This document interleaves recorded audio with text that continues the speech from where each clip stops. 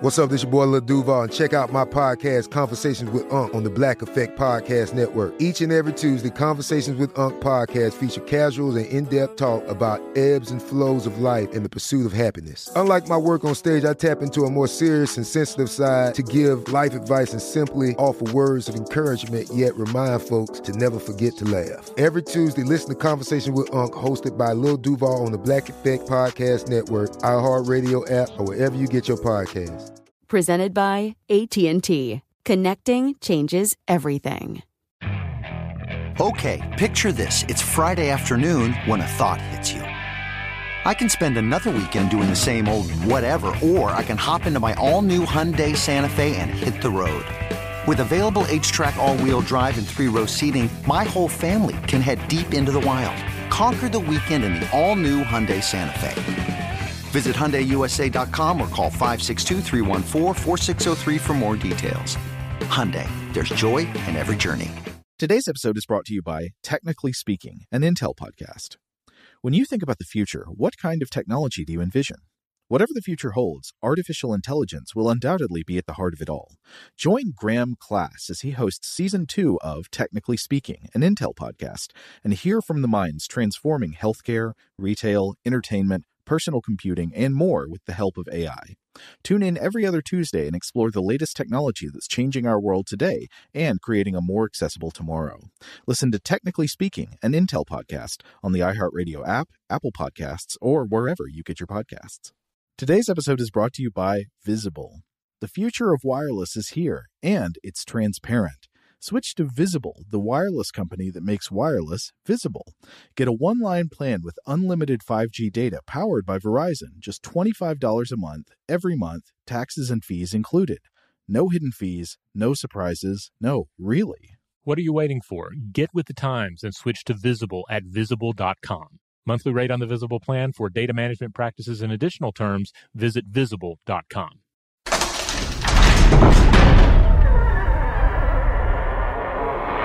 Hey, welcome to Stuff to Blow Your Mind. My name is Robert Lamb. And I'm Joe McCormick, and it's Saturday. Time to go into the vault. This time we are this is going to be part one of the pair of episodes we did last year called Flatus Ex Machina. Yes.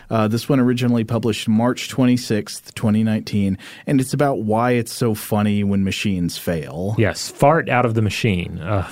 What is that? You're maybe wondering what that means. It's basically like what happens when AI, despite all its abilities, creates something that is just a flop.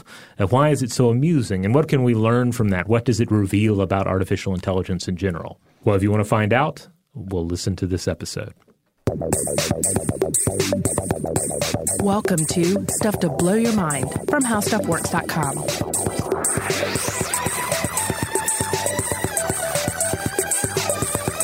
Hey, welcome to Stuff to Blow Your Mind. My name is Robert Lamb. And I'm Joe McCormick. And today we're going to be talking about one of my favorite comedy subjects, what's funny about the way that machines fail. Oh, and here's just a heads up. This is going to be a two-part episode because we ended up going super long. Like the machines, we can't stop. So I want to start with a particular example, probably my favorite funny thing on the internet these days, the hilarious almost successes of artificial intelligence trying to generate examples of human language. Yeah, almost, but not quite human. Yes. I don't know why this does it for me, but aside from Highlander 2: The Quickening, pretty much nothing makes me laugh harder than language generated by artificial neural networks and machine learning. And we'll explain a little bit more about exactly how this works in a minute. But first, I just thought we should look at a few examples of what this is like. If you're on the internet, you've probably encountered this at some point because it's become popular in the past few years, especially for its comedic value. If you're not on the internet, boy, are you in for a treat. By far, I would say the best of this stuff I've come across is traceable back to the blog of a person named Janelle Shane, who I think her day job is she works in industrial research in optics. But as a hobby, She trains neural networks with text-based data sets to spit out these amazing simulations of types of human language. And so they'll be in categories like she gets an AI program to write recipes for foods or to come up with the names of paint colors or something. And the way, of course, you would do this is, and we'll explain more of the details in a bit, but you'd train it on existing names of paint colors, or you'd train it on existing recipes of food. Right. So the end result here is you essentially have a machine trying to human, but not quite pulling it off. Yes. But doing so in such hilarious fashion. Yeah, so you should absolutely look up Janelle Shane's blog. It's called AIweirdness.com. It's reliably such a source of joy. But I want to start In fact, I will say that if you're scratching your head and you're thinking, oh, didn't I see something hilarious in this vein recently? There's a high probability that it originated from AIweirdness.com. Yes, that blog is just awesome. But I wanted to look at a few examples of what this is like. So one thing is consider the work that Janelle Shane did, training a neural network to come up with names for D&D spells. Yes. So you'd take the Dungeons & Dragons manual and you'd feed in all the actual names of spells to this neural network so it gets a sense of what these things are like, and then it tries to come up with similar types of names on its own. Now, to give everybody just a quick idea first of what actual Dungeons & Dragons spells are named, you have everything from Magic Missile or Crown of Madness to Evard's Black Tentacles, or anytime there's a wizard name in there, you're in for some good stuff.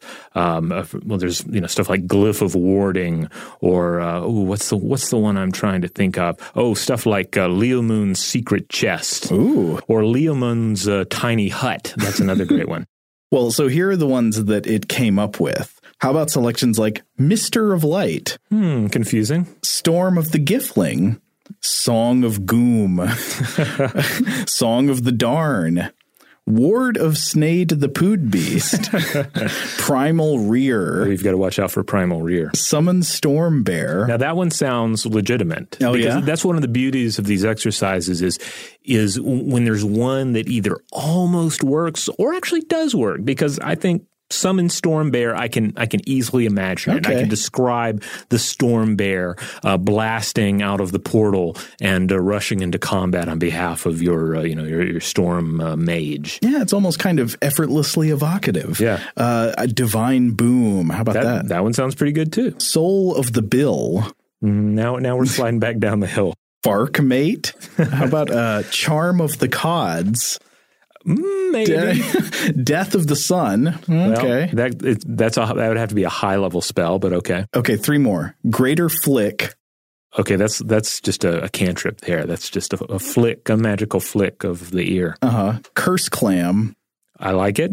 Daving Fire. That one's confusing. Now, while these phrases I think are mostly funny on their own, I think they're probably even funnier if you're an actual D&D player, because you not only get the pleasure of the nonsense words and the syllables that seem out of place in their context, like Dave does not really seem to go very well with some kind of magical fire spell. Right. But if you actually play D&D, you probably also get some humor from just like seeing the little resonances that these spells have with actual spells that you would recognize. I now want to run a gaming session where there's some sort of a warp effect in place where suddenly all the magic users are forced to use spells from this list, and they don't know what they're going to exactly do until they cast them.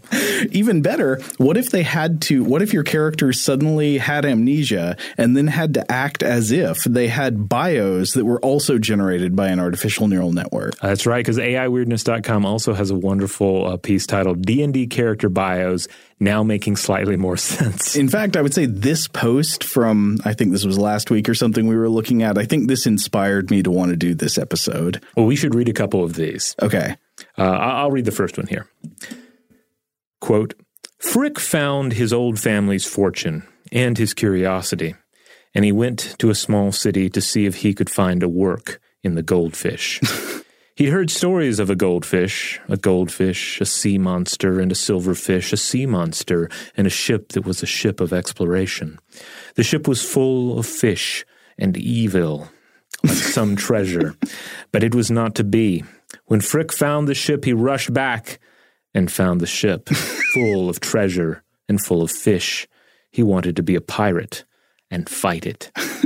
Now, I like that because there's a lot of silliness in there, but it does have the basic shape of a bio, and in its weirdness and its the stuff that is more nonsensical actually feels suitably magical and fantastic. You know, that there's this fish that's not a fish, that's also a ship that's full of treasure and fish, and he's going to become a pirate and fight it. It's like, I think you could run with that. This is one of the fascinating things about neural net generated text is that it often has the format of what you're going for correct. It just doesn't have the sense of it correct. Right. Like it will aesthetically and in shape be very much like what you're looking for, but key words do not make any sense at all. Then again, another one that I thought was kind of interesting in what it showed about common themes in D&D character bios, or I guess maybe fantasy more generally, was one bio that included the lines, the orc warlock was captured and killed by a group of orcs. He was imprisoned and forced to work for a giant tome.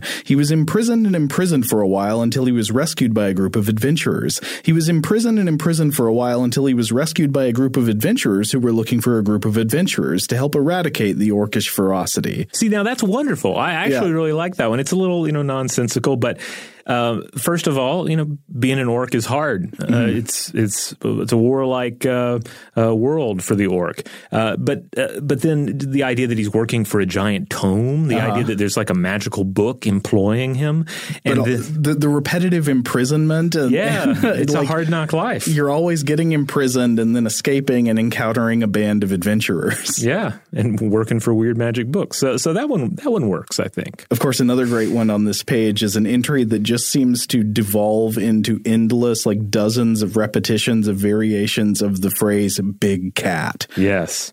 Little did he know during the monastery's course of time, when the monastery's training and growth was complete, his mother told Big Cat, and Big Cat to drive their own path and test Big Cat with Big Cat's army of Big Cat's army of big cats and big cats and big cats. Big Cat is Big Cat, and it goes on. Yes, like this for some time. For many, many lines. I'm trying to picture Big Cat, though I can't. I don't actually go to like tiger or lion there. I think more of a kind of mental power, great basilisk type of fat house cat. I think that would work. I also can't help but think of Cheshire Cats and, of course, Cat Bus from Totoro as being sort of in the vein of Big Cat. How about neural networks trained on a corpus of more than 43,000 question and answer style jokes? I'll just read one of them. Why do you call a pastor cross the road? He take the chicken. Yeah, another great one from AIWeirdness.com was a neural network designs Halloween costumes. Okay, so you just feed it a bunch of Halloween costume names. Yeah, and this one was tremendous fun. I remember when it first came out, it just made me laugh so hard. Highlights include Saxy Pumpkins. Disco Monster, Spartan Gandalf. I really like that one. Starfleet Shark. Yeah, that's good. Let's see, Martian Devil. That one's too believable. Panda Clam, though, that's pretty good. Shark Cow. That's very interesting, given some of our past discussions on. Was it a shark cow that we were discussing? I believe it was. Oh, that's Daniel Dennett's thought experiment exposing what he believes to be flaws in Donald Davidson's Swamp Man thought experiment. It was the cow shark, where he says, "Is it actually meaningful if you posit a cow shark to ask whether it's a cow or a shark?" A little accidental thought experiment here from this list. You'll find less thought experimentation in such entries, though, as Snape Scarecrow, or how about Lady Garbage? Oh, guys. Lady Garbage is good. So there are a lot of great entries on that list. Okay, one last thing from Janelle Shane's work. I just must mention some titles for recipes that she wrote a script to come up with. These include chocolate pickle sauce, whole chicken cookies, salmon beef style chicken bottom, artichoke gelatin dogs, and crockpot cold water.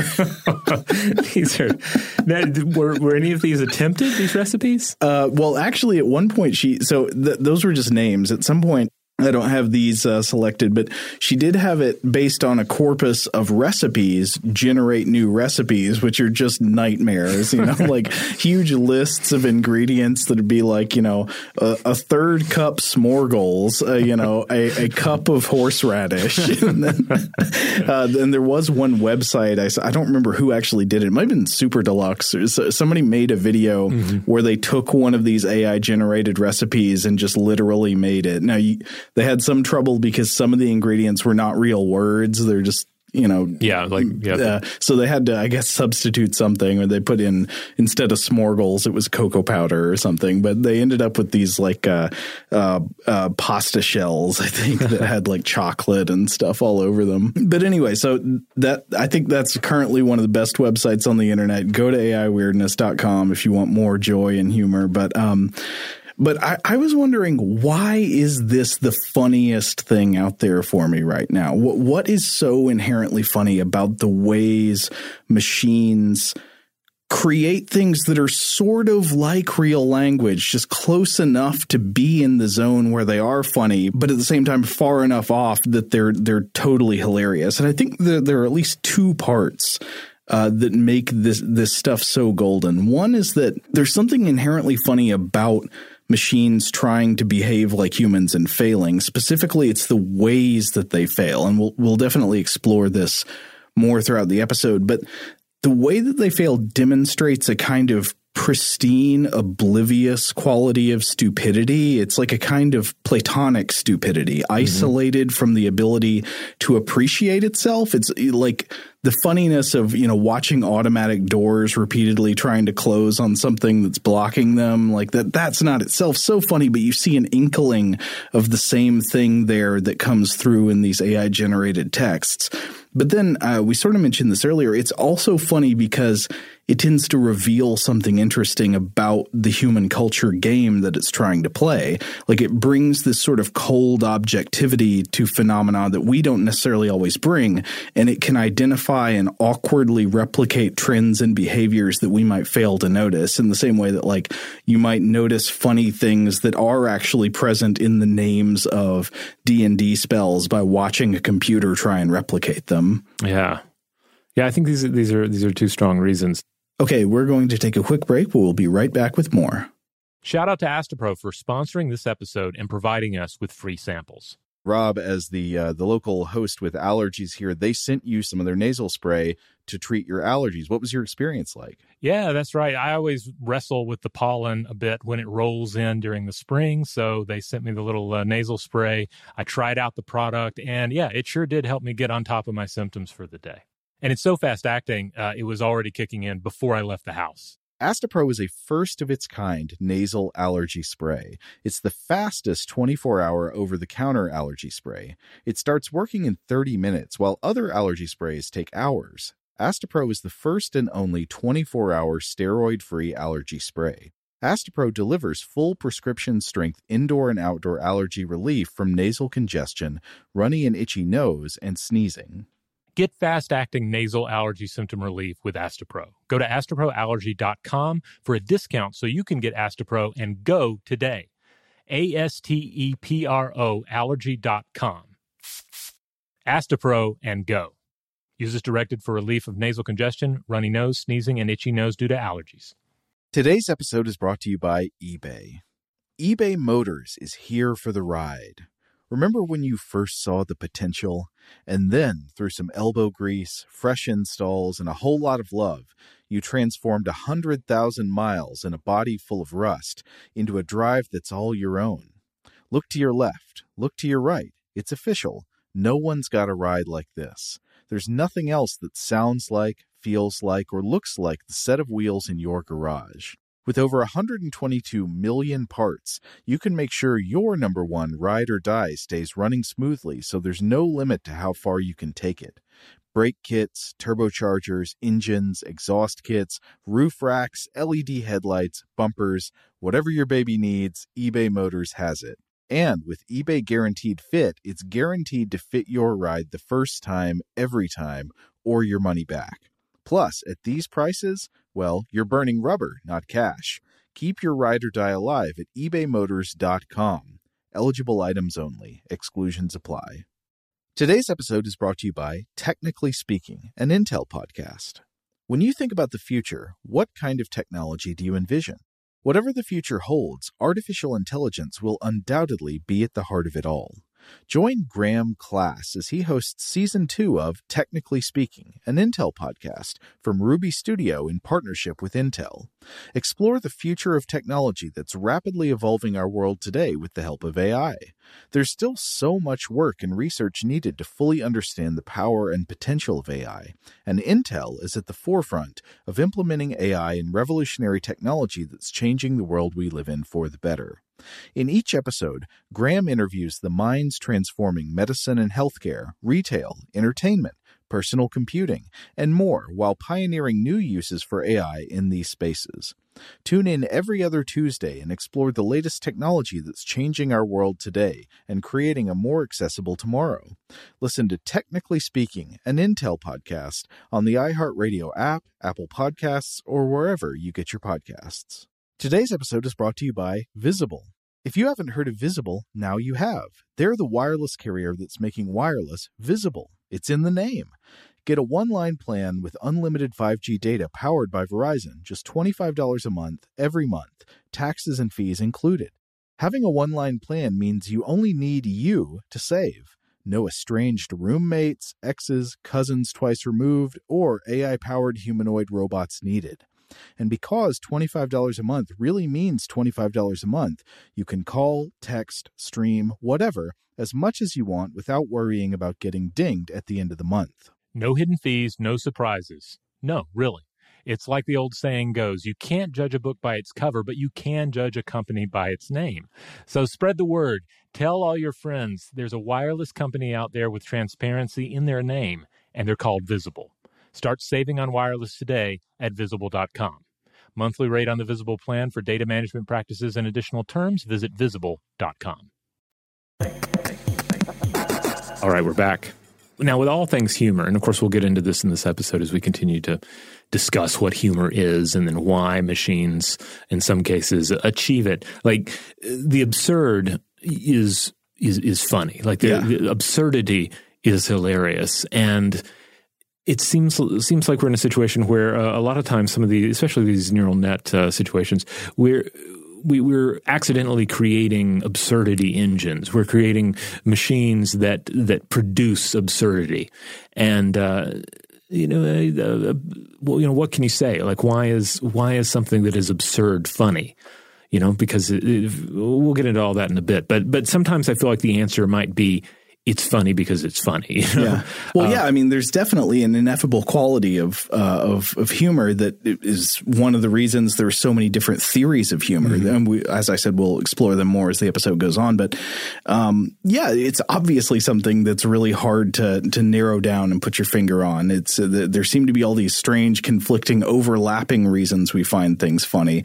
But I do feel like this strain of machine humor, machine failure humor being one of the funniest types of humor is bigger than just the AI text, because it got me. I started thinking about what are some of the funniest scenes in movies I can think of. And when I tried to think about that, I can't help but think of the dark humor of the hyper violent boardroom scene in RoboCop with Ed 209. Oh, yeah. I would argue it's not for children. This is like a hyper violent, horrible scene, but it's also in a morbid way, one of the funniest scenes I think in film history. and so why is it so funny? I think it hinges on parallels between humans and machines in the scene and the similarities in the ways they fail. So a brief recap of the scene is Ronnie Cox plays this, self-serious, bloviating businessman who's proudly proclaiming, hey, I've got the technology that's the future of policing. Mm-hmm. And he brings out this robot called Ed 209 that's got these big guns on it. And they're saying that it's going to take over the police force. And it's this great new technology. And then they demonstrate it on a guy and it malfunctions and it tells him to drop his weapon in the demonstration. And he does. And it doesn't seem to notice he has. And then it shoots him like 100 times. Yeah, just a ridiculous amount of times. Yeah. But it's something about the way that the people in the room fail in the same way the machine does. Like he just plows through this horrible, violent encounter. And then afterwards, somebody in the background is like, can we get a paramedic? After this guy has been shot like 100 times. As if, like the machine, they're just sort of like carrying on their like rote behaviors without understanding what they're doing or thinking about them. Yeah, the Ed 209 is such a great design in the original RoboCop because it has animal qualities to it. It looks kind of like a bipedal dinosaur. Mm-hmm. And yet it's also smooth and abstract in so many ways that it looks like either a highly designed piece of technology, which of course it is. It has, it looks like it's a nice piece of stereo equipment. Uh-huh. But then it also lacks any additional details. Like it's almost a silhouette of an animal. Yes. And it growls. Yeah. And it growls as well. But then also later, a really funny scene in the movie is the discovery that this horrible, violent killer robot can be defeated by stairs. Like It can't use stairs. Yeah, it has these wonderful, like all-terrain looking legs that it walks on, and yet it can't manipulate stairs. It falls down them, and then it's like a ridiculous upside-down duckling. Mm-hmm. I mean, it's so hilarious too because Ed 209 is highly effective in other situations. Right. If it's just filling a guy with bullets, highly effective. Right. Just battling RoboCop, also highly effective for the most part. And this falls in line, I think, pretty well with our experiences of machines and of AI. We can create highly effective specialists in many areas of AI and robotics. Create a machine that just puts bullets into this guy, does a great job. But when it comes to creating a general AI or a machine that can navigate the complex natural or the human-created world, such as the stairs, there's continual challenge there. Like that's what a lot of what's going on in robotics and AI is about. Yeah, or just recognizing that it's not actually supposed to shoot the board executive during the demonstration. Exactly, yeah. But then also just the idea that it's wonderful at something and terrible at another thing. That imbalance is often where we find a lot of hilarity in other in other comedic stories and bits of fiction or just situations. Like one of my favorite cut scenes of all time is from Conan the Barbarian. So there's a scene in it where this is the Arnold Schwarzenegger original. It's like a blooper outtake, right? Yeah, it's a blooper outtake. You find it, I think, most of the special DVDs. It's available on YouTube as well. Uh-huh. But basically, Conan has just escaped or been released from servitude, and he's running across the wasteland essentially. Wild dogs are chasing him in order to eat his flesh. He manages in the finished film to scramble up some rocks, and that begins this new story arc, him discovering this great old sword. But this is like young Corporal Beefbody giant Arnold Schwarzenegger. This is the Arnold Schwarzenegger that was so ripped he had to lose muscle so that he could actually hold the sword correctly. So there's this outtake though where he's running in chains. The dogs are chasing him, the movie dogs, and then he's scrambling up the stones, and the dogs catch him and drag him back down, and he's just screaming and cursing the whole time. Yeah, I watched it after you linked it. Very, very funny. And you see the PAs come in to get the dogs off of him, and he's like, Yeah, it's funny because the idea of Conan the Barbarian, or even just prime Arnold failing like this is just in stark contrast to actual or perceived strength of the character and or individual. Yes. And it's also funny because he wasn't actually mauled to death by movie dogs. Right, of course. He wasn't actually seriously harmed in this incident, but he was apparently inconvenienced and had his pride wounded. Right, and we'll come back to that idea too, the degree to which the severity of the outcome comes into play in determining if something is funny or not. Yeah, I think I can definitely see what you're talking about. That the failures of technology are especially funny when there are other ways that the technology is highly advanced or presented as highly advanced. Right. And as long as nobody, of course, dies. Right. But I do wonder, too, if there's a darker streak in all of this, too. Something that ties into a deeply rooted human disdain for the other, especially for others of species. There's a quote from C.S. Lewis's The Lion, the Witch, the Wardrobe, and the Four Children. That's my son's suggested alternate title for it. He's okay. Why don't they call it The Lion, the Witch, the Wardrobe, and the Four Children? They're in it too, and they're not in the title. Seems like a missed opportunity. But anyway, there's this wonderful quote from it that I found kind of creepy on a recent reread of the book. Quote, "But in general, take my advice. When you meet anything that is going to be human and isn't yet, or used to be human once and isn't now, or ought to be human and isn't, you keep your eyes on it and feel for your hatchet." Well, that is very creepy. Now, I think in the context of the book, this is going to be referring to possessed objects and stuff, creepy magical stuff. Basically the message here was talking animals are cool. You can hang out with them in Narnia, but there are other things in Narnia that are dangerous, and you can tell if they're dangerous based on how human they seem they're trying to be or used to be. Well, that's one thing in a fantasy context. In a science fiction or even just a real technology context, that's a different thing entirely, and starts making you think about, fear of advancing technology mimicking human behavior, fears of AI. Yeah. To what extent do we delight in the falls and errors of inhuman entities because we don't wish to see them succeed? We celebrate the telltale signs of their otherness because we kind of dread the day when there will be no way to tell. And I think there's a strong argument to be made that day will be here sooner than we think. And in many respects, it already is. We've talked about, for instance, robocalls on the show before, and just how, and also chatbots. Yeah. And it becomes frightening when you look at where we are with the technology now. Certainly you get a robocall. It's hopefully not going to, deceive you long term. But I think a lot of us are having that experience where you pick one of these up and at first you think it is a human you are talking to, and then you realize that it is not. Well, I think one of the funny things about stuff like chatbots, which also deal in language, but can be much, much more convincing than these neural networks that generate, lists of character bios or something, is that the things that are generally more convincing these days are programmed, I think, with more explicit rules. They tend to have more kind of human meddling in exactly what they're going to be doing. And by having less freedom to be creative and all that, and ultimately having less potential, they can actually be more kind of narrowly convincing. Yeah. I think one of the things that's interesting about the neural network generated text is that it's not anywhere close yet. You can't really use it yet to make things where you go like, yeah, that's definitely a real human. I mean, maybe you can in some, again, narrow scenarios, but like for instance, if you have something that'll tell you what your Wu-Tang Clan name will be, these sort of the random generation systems, which are a totally different thing, and we'll get into the distinction here in a bit.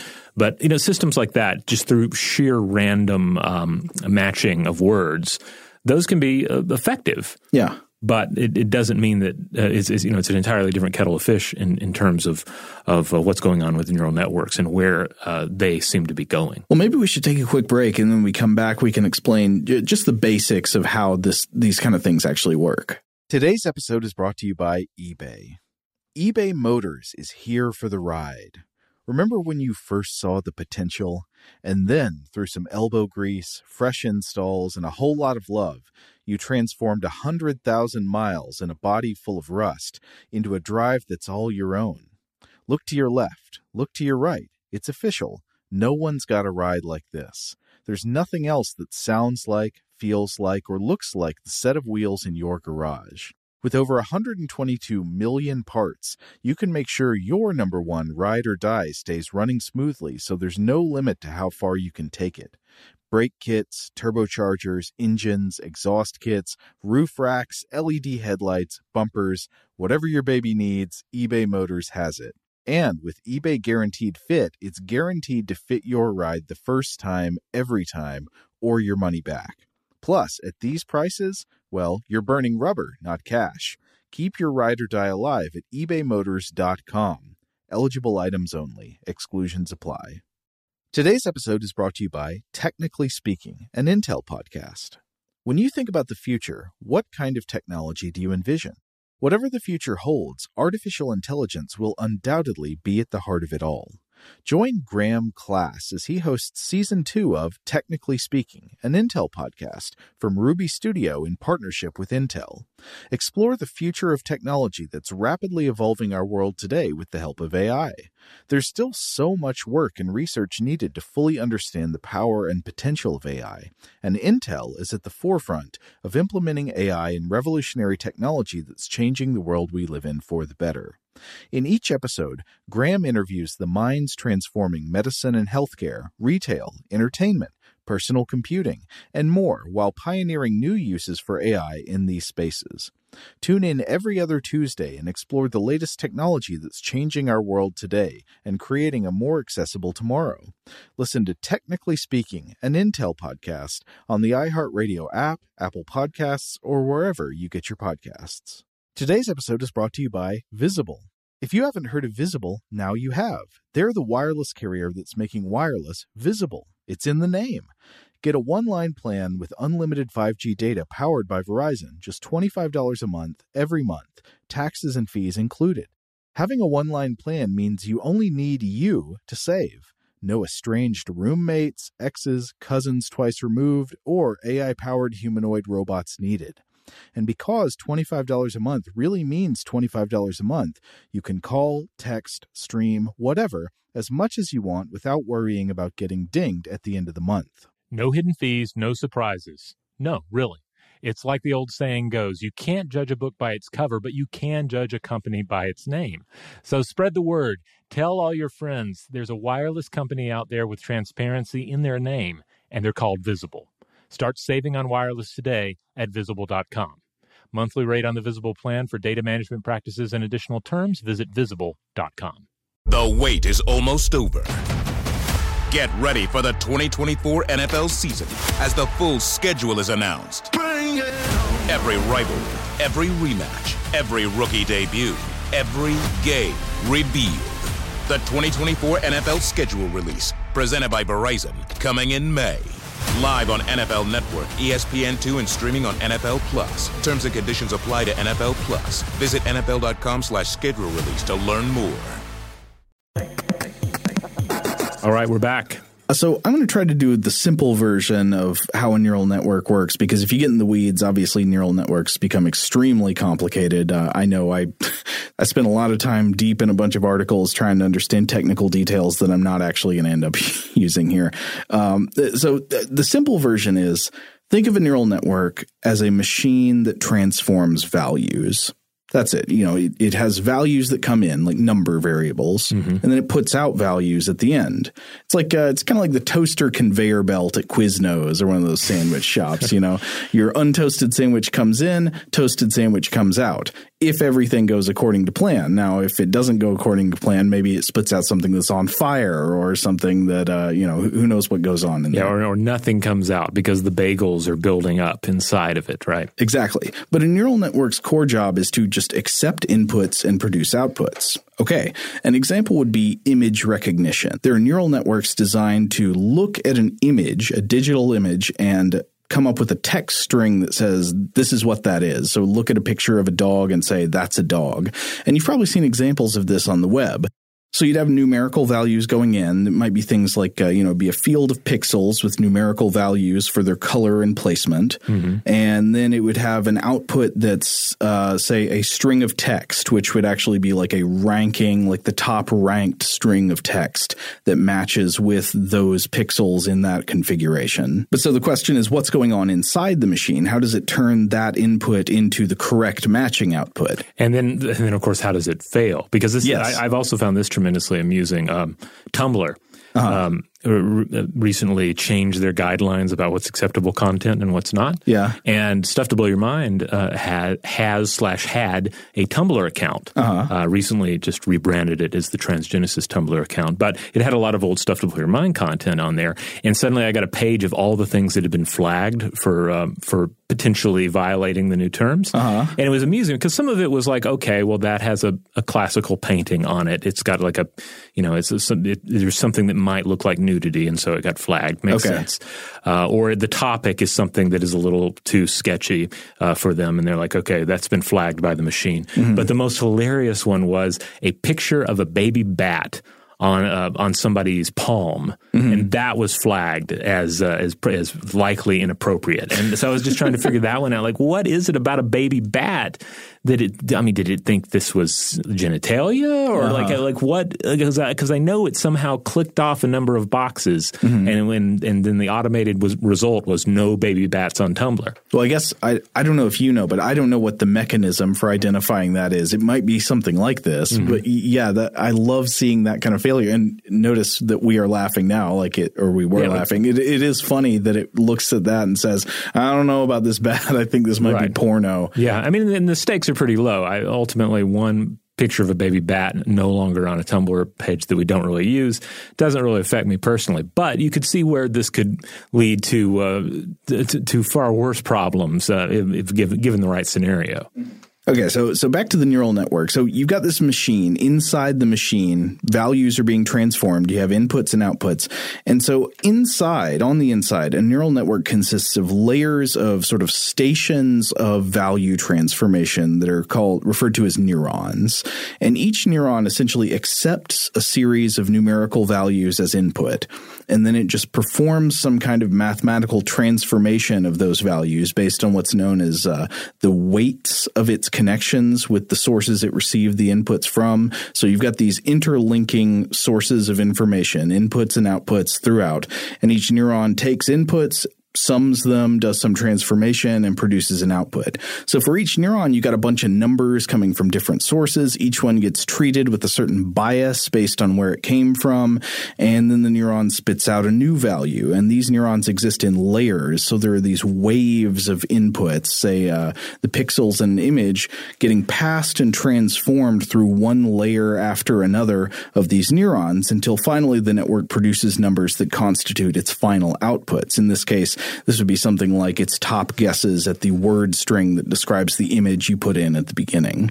Now, you'll see from this that the value of a neural network depends completely on how well those connections between neurons are weighted to produce the correct results. If they just have random weights, then the network will just produce random output. It won't be any better than making up numbers at random. So the network has to be calibrated or trained somehow to produce outputs that are correct. And there are multiple ways to do this. It, of course, could be programmed to some degree by hand, right? You could have a programmer explicitly going in and tinkering with weighting rules to try to get the outcomes to be better. But it can also be trained through machine learning, which is a process where inputs are already associated with correct outputs. Like you've already got a text string associated with the image that you put in, and you say, this is what you should say when it comes out. And each time it runs the process, it checks to see how far off from the correct known output that it was, and then tries to change the internal weighting to get closer to the correct answer. And of course, with automatic machine learning, you can do this at scale. You can do it thousands of times. You could potentially do it millions of times, just training over and over. And you might be able to see a parallel here with one of the ways that we actually learn. We learn in multiple ways. Sometimes we learn by being taught explicit rules to follow. Like if we're learning in school what an insect is, we might learn that an insect is a small animal with an exoskeleton that has 6 legs. Or sometimes, on the other hand, we learn to generalize from particulars. We might see lots of animals, pictures of lots of animals, and notice that the ones that are called insects all happen to have 6 legs and exoskeletons, and therefore we derive this category called insect from that survey. And in logic, of course, this process where we come up with general rules from lots of individual examples is known as induction. So machine learning to train neural networks is kind of like allowing computers to learn categories by induction, kind of like we do when we just go out and look at the world and see what we find. But one of the things that really sets humans apart from computers is that humans seem to have this amazing, remarkable ability to generalize from particulars. We can often get the gist of a category from just a tiny handful of examples. You know, when you're giving somebody examples of something to like give them the gist of what you're talking about, you don't usually need to list a million examples. You can list 2 or 3 maybe, or sometimes even just 1. Yeah, this gets into the idea of judging a book by its cover, right? Yeah. Not supposed to, but we often do, and sometimes you can if you pick up on particular things on, you know, specifically to use the book example, specific things about the design or the era of the cover. Yeah.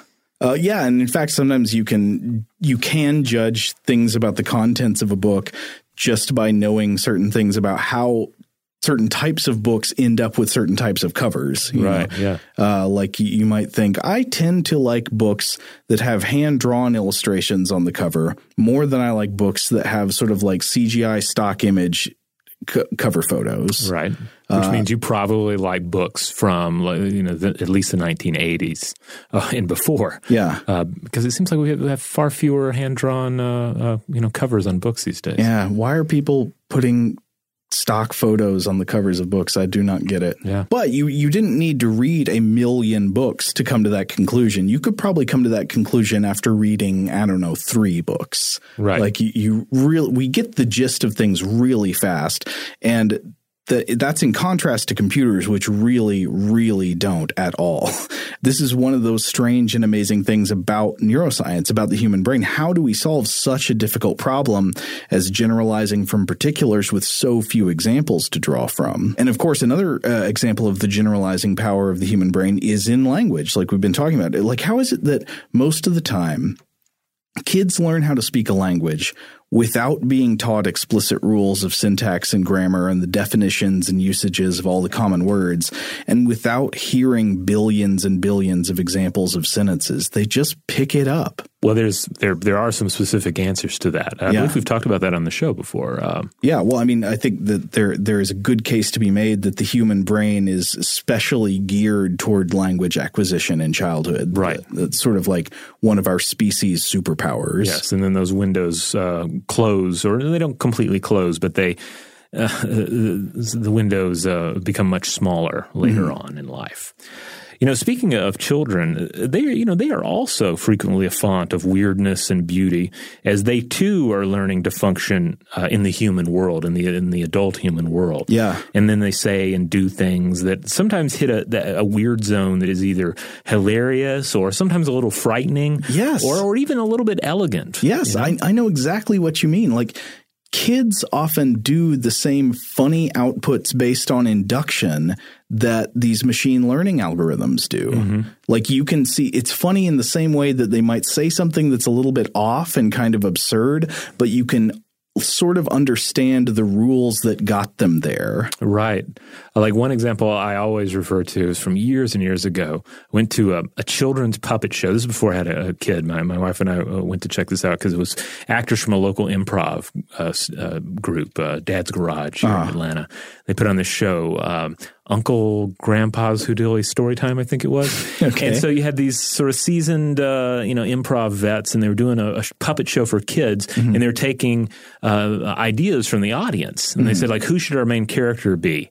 And so they hand the mic to some little girl in the front row, and she says, Batman the Girl. Oh, which is so hilarious. And I don't think an adult would be able to come up with that. But you can sort of tease it apart and figure out how she got there, with it. But it's just one of many examples I'm sure that anyone with children in their life can turn to, where they come up with something that is just so goofy or weird or sometimes terrifying. Well, I think the real funniness and pleasure in that is that it's Batman the Girl and not Batgirl. Right. Yeah, like it's almost there, but by not being there, it's also like it's even better. Like it's not Batgirl, it's Batman the Girl.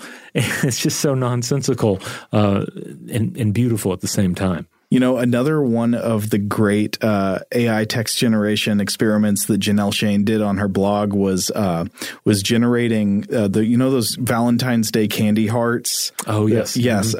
She had a program sample those and then try to come up with examples, and it ended up saying things I think like sweat poo and hole and time hug. Time hug sounds good. Time hug, yeah. It's like time cop. Yeah, but it also sounds like something that, like, it might be a term that aliens come up with for human love.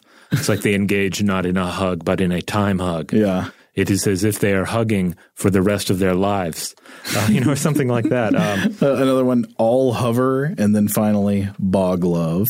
Well, my son, who as of this recording is 6, almost 7, he drew a picture for my wife and I for Valentine's. It was a Valentine's Day card he did at school, and it depicted dinosaurs as he's wont to do, and there are some herbivores walking about. There are some carnivores eating the flesh of fallen dinosaurs. And then, as is typical in paleo art, there may be a volcano in the background, but then there is a meteor coming in hard and fast. Right, the killer asteroid. Yeah, and he writes, "I love you" on the meteor, which is absolutely wonderful, because it's like at once it is like this is beautiful. Like he totally means all of this, and it's like the most beautiful Valentine I've ever received. And yet to put it on the instrument of the extinction event is just so weird, and like it accidentally brilliant. You know? Yeah, I saw that when you put it on the internet. It was the sweetest thing I've ever seen. It was so good. And it's like, yeah, this is how love works. Love is a destroyer as well as a creator.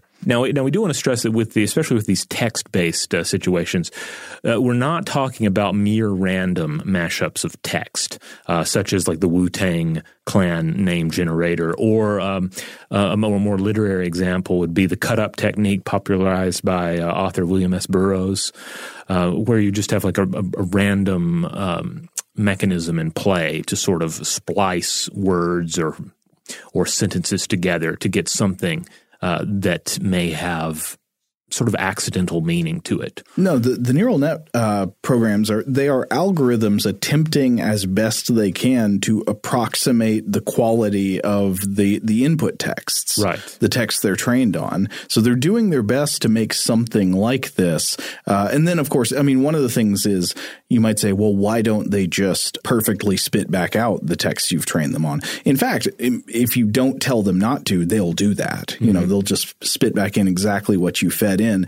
You have to sort of like change some values and tinker with it to prevent what's known as overfitting in this world, to sort of force the algorithms to be more creative and try to come up with new versions of the kind of thing they've seen instead of just completely copying what you fed them. Yeah, because we want these machines to rule the world, not just Hollywood, right?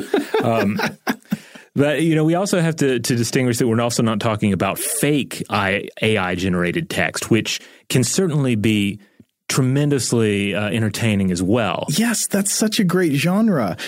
People pretending to be neural networks creating machine learning generated text. Right. Which is such an amazing reversal of principles that humans have intuitively detected what's funny about machine learning generated text and then made fake human designed versions of it to exploit that inherent humor. Right. Yeah. I don't know how you get deeper on the irony pit than that. Yeah, there was a wonderful 2018 tweet by comedian Keaton Patty, and this was the tweet. Quote, "I forced a bot to watch over 1,000 hours of Olive Garden commercials and then asked it to write an Olive Garden commercial of its own. Here is the first page." And then he proceeded to include the images of this text, this script rather, for an Olive Garden commercial. Mm-hmm. And it's filled with hilarious nonsense like "I shall eat Italian citizens" and "unlimited stick," and seeming to play upon the whole catchphrase of when you're here, you're home. I think when you're here, your family. When you're here, your family. There's one that, from this fake script that says "Leave without me, I'm home," which I love. I remember laughing so hard at this when it came out as well. I love it. The waitress says "lasagna wings with extra Italy." Yeah. But there's also like really funny stage directions in it. You mentioned the Infinite, where it says like, we the gluten classico, we believe the waitress that it is from the kitchen. We have no reason not to believe. Yeah. No, of course, this is just a comedian doing this thing, trying to pretend to be an AI. But I was reading an article where they quoted Janelle Shane, the author of the AI Weirdness blog, who trains all these neural networks to come up with all this funny stuff we were talking about at the beginning of the episode. And, she talks about there are ways to notice when something was probably written by a human instead of by an actual AI. Mm-hmm. Both can be absurd in similar funny ways, but one of the problems with this script in passing as a real AI generated text is that it's actually too coherent. Mm-hmm. Like its memory is too long. It remembers characters from many lines earlier and still has them appearing and saying things. Actual AI generated texts have a much shorter memory. They're not consistent in that way. They don't make even less sense than the fake Olive Garden commercial. So she's saying don't reach for your hatchet on this one. No, okay. Because a real neural net generated text only mimics forms. It doesn't mimic meaning. And this thing, it means too much. It's too clever. Okay, so we're going to go ahead and close out this episode now. But again, there is going to be a part 2 where we continue this discussion and really get more into the meat of the topic. In the meantime, check out StuffToBlowYourMind.com. That's the mothership. That's where you'll find all the episodes of the show. There's also a little button at the top. You can click on that, go to our T-shirt store, get T-shirt stickers with a number of cool designs that line up with certain show topics like the Great Basilisk or various squirrel episodes, as well as just show logo material as well. And if you want to support the show, the best thing that you can do is rate and review Stuff to Blow Your Mind wherever you have the power to do so. Wherever you get this podcast, give us some stars, give us a nice review. It really helps us out in our war against the almighty algorithms. Big thanks, as always, to our excellent audio producers, Alex Williams and Tari Harrison. If you would like to get in touch with us directly with feedback about this episode or any other, to suggest a topic for the future, or just to say hi, you can email us at blowthemind@howstuffworks.com.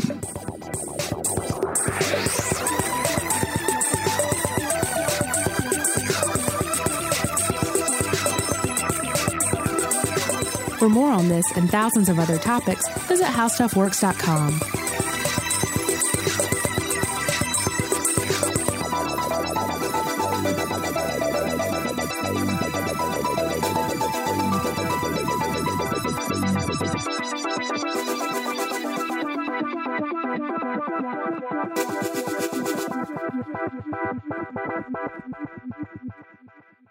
Today's episode is brought to you by Visible. The future of wireless is here, and it's transparent. Switch to Visible, the wireless company that makes wireless visible. Get a one-line plan with unlimited 5G data powered by Verizon, just $25 a month, every month, taxes and fees included. No hidden fees, no surprises, no, really. What are you waiting for? Get with the times and switch to Visible at Visible.com. Monthly rate on the Visible plan for data management practices and additional terms, visit Visible.com. This is Malcolm Gladwell from Revisionist History. eBay Motors is here for the ride. With some elbow grease, fresh installs, and a whole lot of love, you transformed 100,000 miles and a body full of rust into a drive that's all your own. Brake kits, LED headlights, whatever you need, eBay Motors has it. And with eBay Guaranteed Fit, it's guaranteed to fit your ride the first time, every time, or your money back. Plus, at these prices, you're burning rubber, not cash. Keep your ride or die alive at ebaymotors.com. Eligible items only. Exclusions apply. The wait is almost over. Get ready for the 2024 NFL season as the full schedule is announced. Every rivalry, every rematch, every rookie debut, every game revealed. The 2024 NFL schedule release, presented by Verizon, coming in May. Live on NFL Network, ESPN2, and streaming on NFL Plus. Terms and conditions apply to NFL Plus. Visit NFL.com/schedule release to learn more. This is Amy Brown from 4 Things with Amy Brown. Today, healthier is happening at CVS Health in more ways than you've ever seen. It's wellness destinations for seniors, including select locations with Oak Street Health and CVS Pharmacy. It's doctors, nurses, pharmacists, and everyone in between offering quality care and support virtually, in person, and on the phone. It's in-home evaluations through Signify Health and meeting mental health needs through Aetna. And those are just a few of the ways that Healthier is happening. To see more, visit cvshealth.com/healthierhappenstogether. CVS Pharmacy, Oak Street Health, CVS Specialty, Signify Health, and Aetna are part of CVS Health. Eligibility and services vary by location and individual.